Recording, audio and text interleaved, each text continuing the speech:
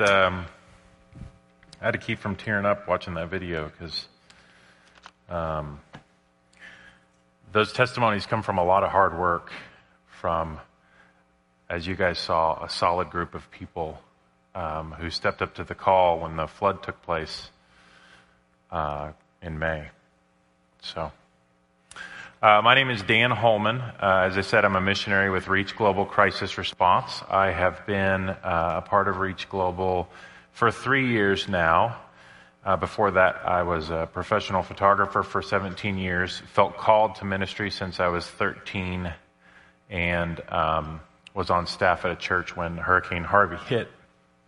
And, when Hurricane Harvey hit, and we had already decided 2 years before Harvey to sell everything we have and move into an RV. So we packed up everything and we answered the call and joined Crisis Response. So I have been on the front end of pretty much everything that you've seen happening for the past 3 years. Drove into Hurricane Florence, was there for Paradise Fire, Nebraska flooding here, a couple others. And I have seen a lot of things that I never thought I would see. And I've seen a lot of devastation, and I've seen a lot of people without hope. But I've also seen God do amazing things. And so I just want to talk with you guys today about some verses, a heart and a mindset, and hopefully maybe an opportunity for you to draw a little bit closer to God. So let's pray, and we'll get going. So, Lord, I thank you so much for this opportunity. I praise you for getting us up here safely, and just ask that you would speak. I know that nothing that I can say can move in the spirit of man, that only your spirit can. And so I ask that you would help us all to be attuned to what you have to say to us. I ask that you would stir and move inside of us, and that you would be here in this moment. And I pray that you give me the words and speak through me. And we just praise you, Jesus, for what you did on the cross. In Jesus' name, amen. All right, so we are going to cover several verses, but we're going to settle on Romans 15. So if you have your Bibles, go ahead and turn there, because we'll be hitting there.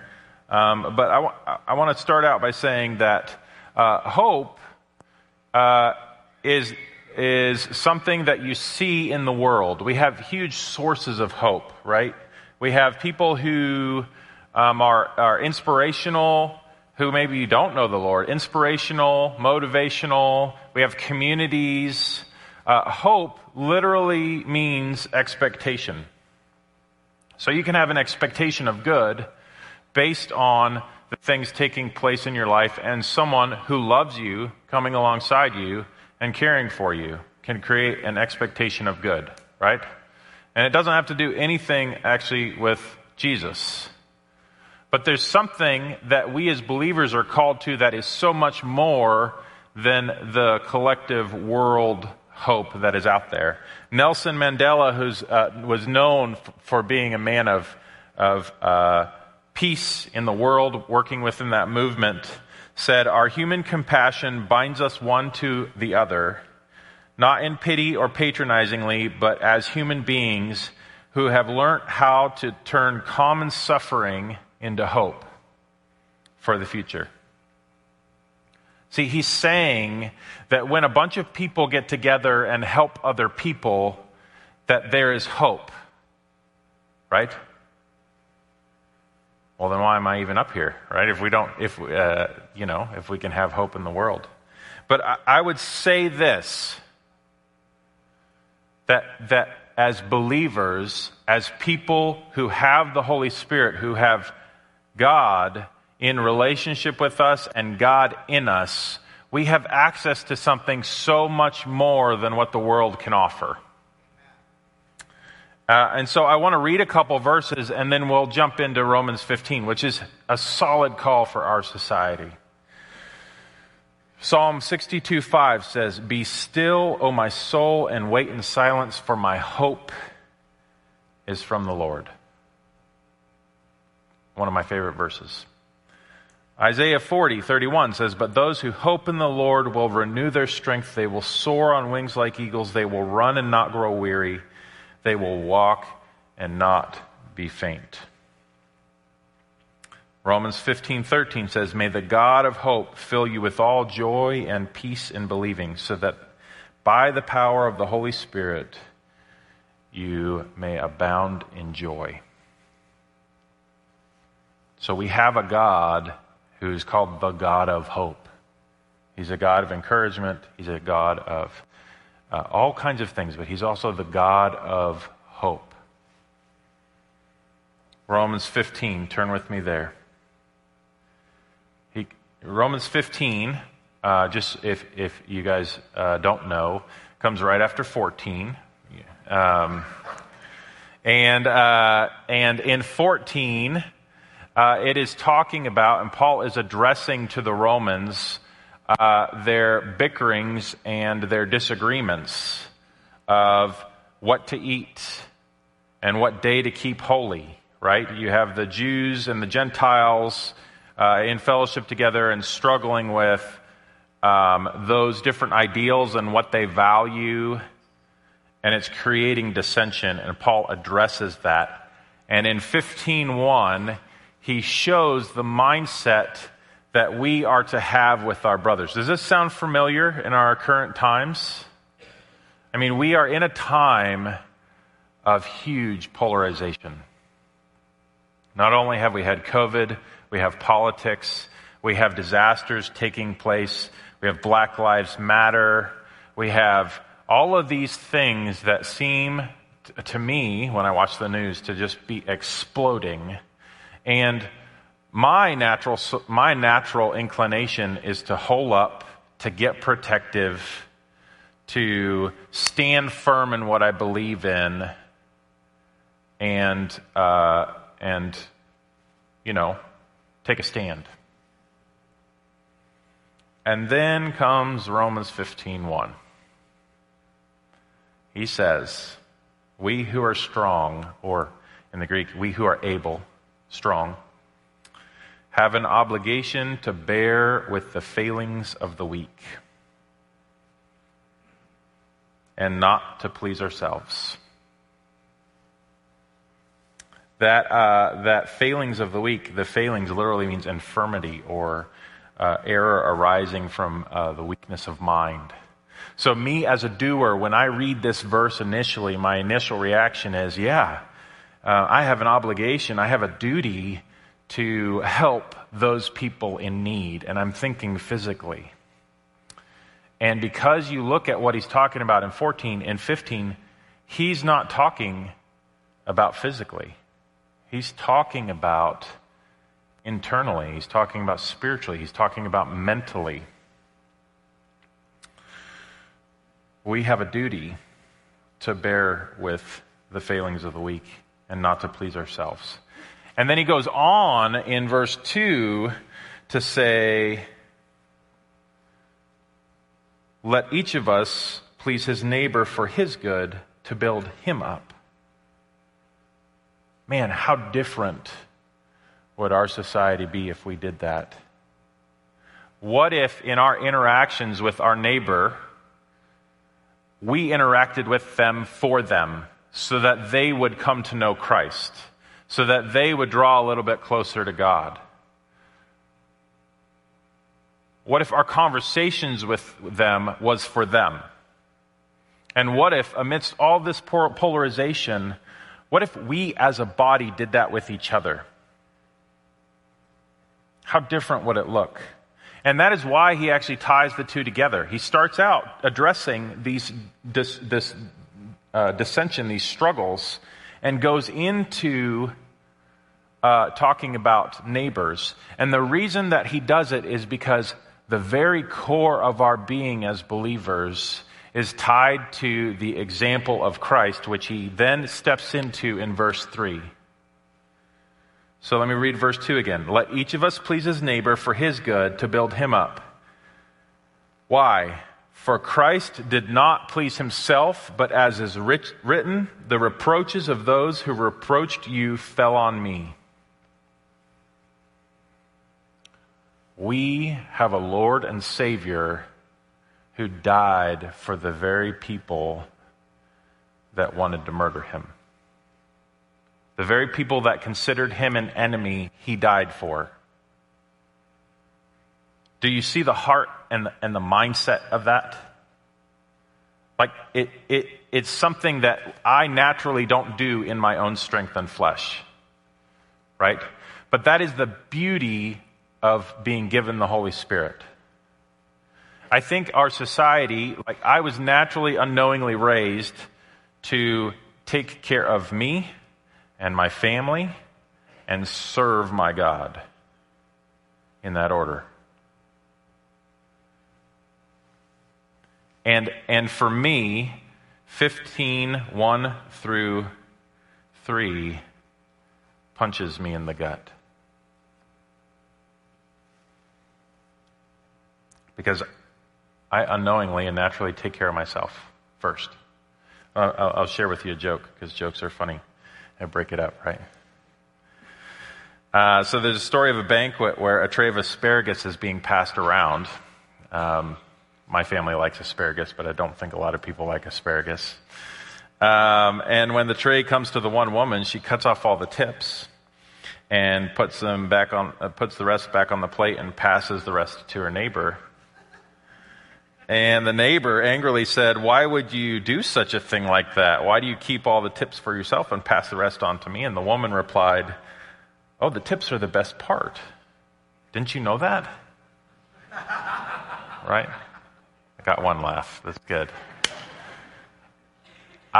We do that naturally in our own world, right? We take care of ourselves, and then we take care of our neighbors. And 15 speaks opposite to that.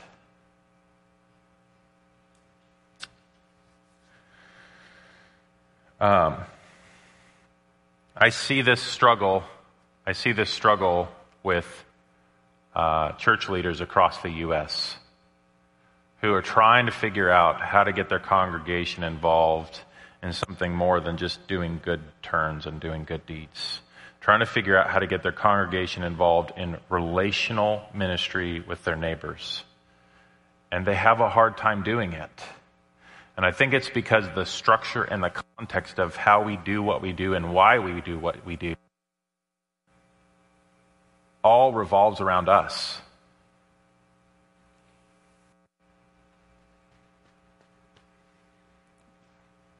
Just sit on that for a second and ask yourself, how much of what I am doing, how much of how I am living is to please myself first and then my neighbor? Okay, let's go to verse 4. Interestingly, I heard a pastor say that this seems to be a change of subject, but I would disagree. And the reason why I would disagree is because I believe that ministering to people in the way that it is talking about is difficult. I know it's difficult for me. My natural inclination when I am in a difficult emotional or spiritual situation is to find something to do. Right? Like, let's just get working with my hands because I don't want to go there. You know? And verse 4 speaks, it seems like it shifts, but it actually speaks to the heart of that. And it says, "For whatever is written in former days was written for our instruction, that through endurance and through the encouragement of the Scriptures, we might have hope."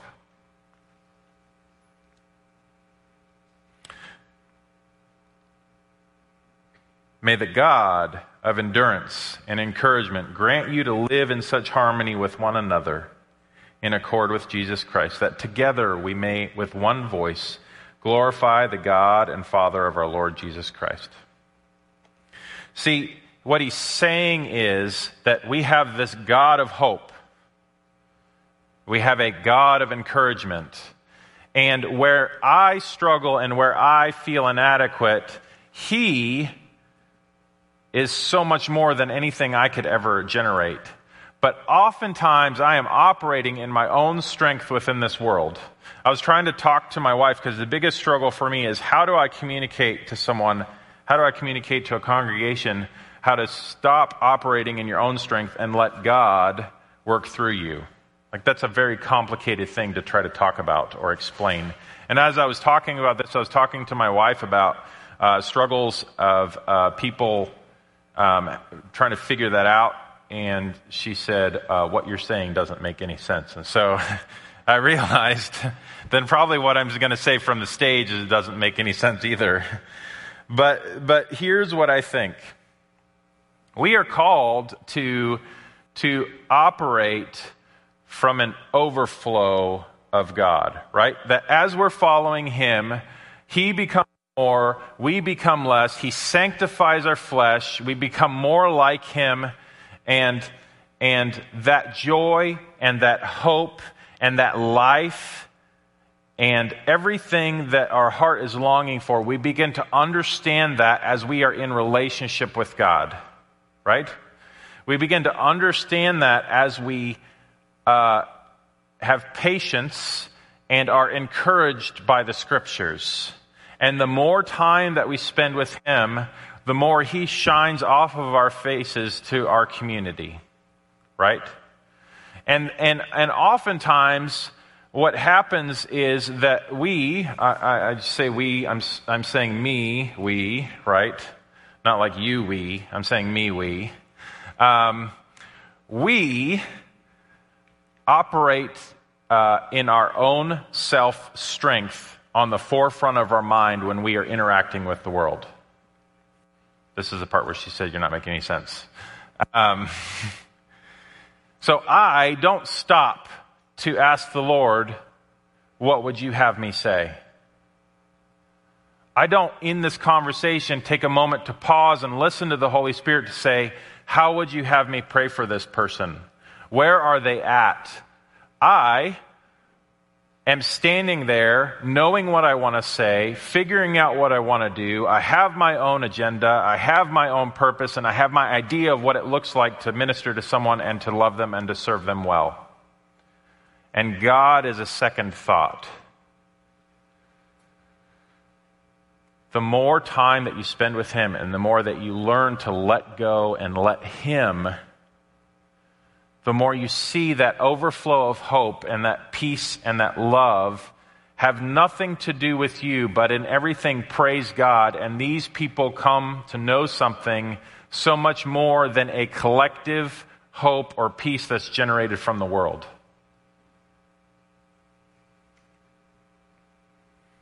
That's what I love about what it says here in 13. I read it with the group of verses, but look at 15:13. I skipped over some of this stuff because of time, but look at 15:13. It says, may the God of hope fill you with all joy and peace in believing, so that the power of the Holy Spirit may abound in hope. That's what I'm talking about. And the way that it happens in your life is by a moment-by-moment dependence on Him. By actually resting in the Lord and letting Him lead and guide. When we go out, I've seen a lot of people who don't know the Lord in tough times. And there are times where we go out and I do not feel like I am overflowing with hope, right? I really sometimes don't want to be there because I had a bad day the day before. I'm exhausted. Maybe I've, been working too hard, or I'm sleeping on the floor because I'm in a crisis situation and there's no beds available. And the guy who has the bed is the older gentleman who snores all night long, I don't feel like I'm abounding in hope.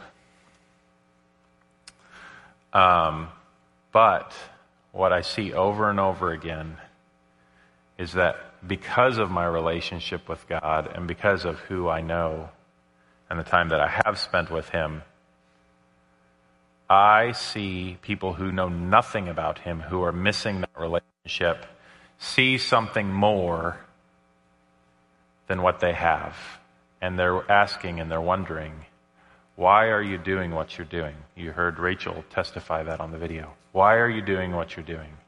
How could you be here helping me? I don't understand. We have one homeowner who said, you have something that I don't have and I don't know how to get it. And we've shared the gospel with him, like flat out shared the gospel with him, like 5 times, I don't know. And it's got to be a work of the Holy Spirit. And my prayer is that he would come to know the Lord in the way that I know the Lord, and that he would experience the power of the Holy Spirit in his life, and that he would shout from the rooftops, Jesus' name, right? That's my prayer for him. Is that your prayer for your neighbors? Or are you living in good Christian morals and principles and trying to be a good person so that maybe somehow your neighbor will come to know Jesus? Like, what's not being said here in verse 15, but it's being said here in verse 15 is, look at this. We who are strong have an obligation to bear with the failings of the weak. In order to bear with the failings of the weak, you have to spend time with them. And we live in a society where time is allotted to everything, and we don't have the time to do the very thing that we have the duty to do. We have to spend time with them. We have to be in relationship with them. We have to be able to be willing to have the tough conversations. And that is when we see God move. Jesus didn't decide to come at a time where we are online, where maybe in the future we don't have to interact with each other at all. We just press something on the side of our head and we can, virtually see everyone. Jesus came at a time where he had to walk to his locations, where he had to physically interact with people over and over and over and over again. And he spent time with only the people that loved him. No, that's not true. He spent time with the very weak people, because that's what love is, and that's who he came to save. He came to save us who need him. And we, because of that, have a duty, we have an obligation to do the very same thing. And when we do that, we grow in the Lord and we experience God in a way that we never experienced him before, even as believers, because we're joining with Christ and doing the very thing that he has called us to do. We are walking in the very footsteps of what Christ showed us to do on the earth. And in that then, what do we look like? We look like missionaries. I'm a missionary.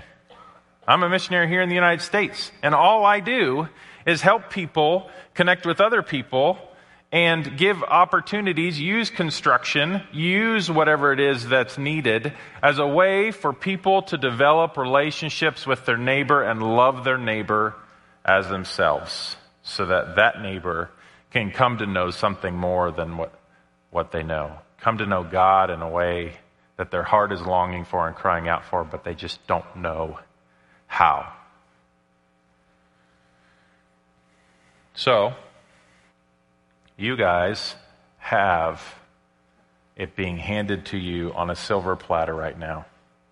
You have a beautiful opportunity, because in crisis response, we say that crisis is an opportunity for the gospel.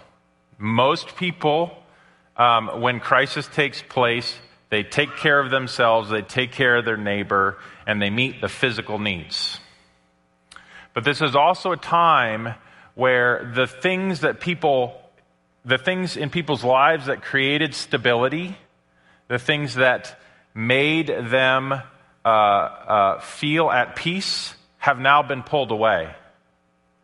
And they are questioning God, they are questioning where they're at, they're questioning themselves, and they are struggling relationally, emotionally, and spiritually. And this is the perfect time to live and share the gospel. But the only way that's going to happen is if you actually spend time with them. And so I want to challenge you guys on that. I want you to go home and really ask yourselves what is Romans 15 to you? And I want to say this. If this God, this God who is above all of us, who could literally overflow, pour out of us, and fill us with a hope and a joy and a peace that we could never understand on our own. If you don't know this God, whether you're here or you're online, if the Spirit is moving in you and your heart is wanting a relationship with Jesus, this is your opportunity. Nothing I can say can move in that way. That is literally the Lord moving in you right now, saying, "Come to me. I have redeemed you." And I would invite you to step into that. I'm going to pray right now. And if you feel the Spirit moving in that way, if you already know Jesus, pray for those people out there who may actually be wanting to know Him right now and wanting to give their lives to Him. If you don't know Jesus, pray with me right now. Let's pray. Repeat after me, whether you're at home or you're here. You don't have to say it out loud. You can even say it in your heart, but repeat after me. Lord, I give my life to you. I thank you for what you did on the cross, and I am nothing without you.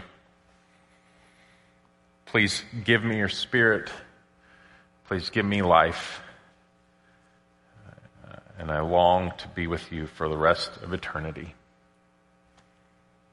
In Jesus' name, amen. If you have done that, share it with someone. You can come talk to me, Tom, after the service. If you're online and you know someone who's a believer, call them up, get connected, join in fellowship.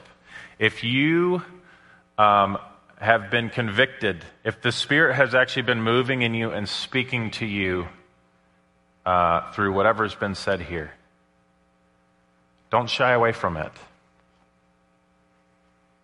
and walk into it. We have a beautiful opportunity in this time of struggle to love and to walk in hope.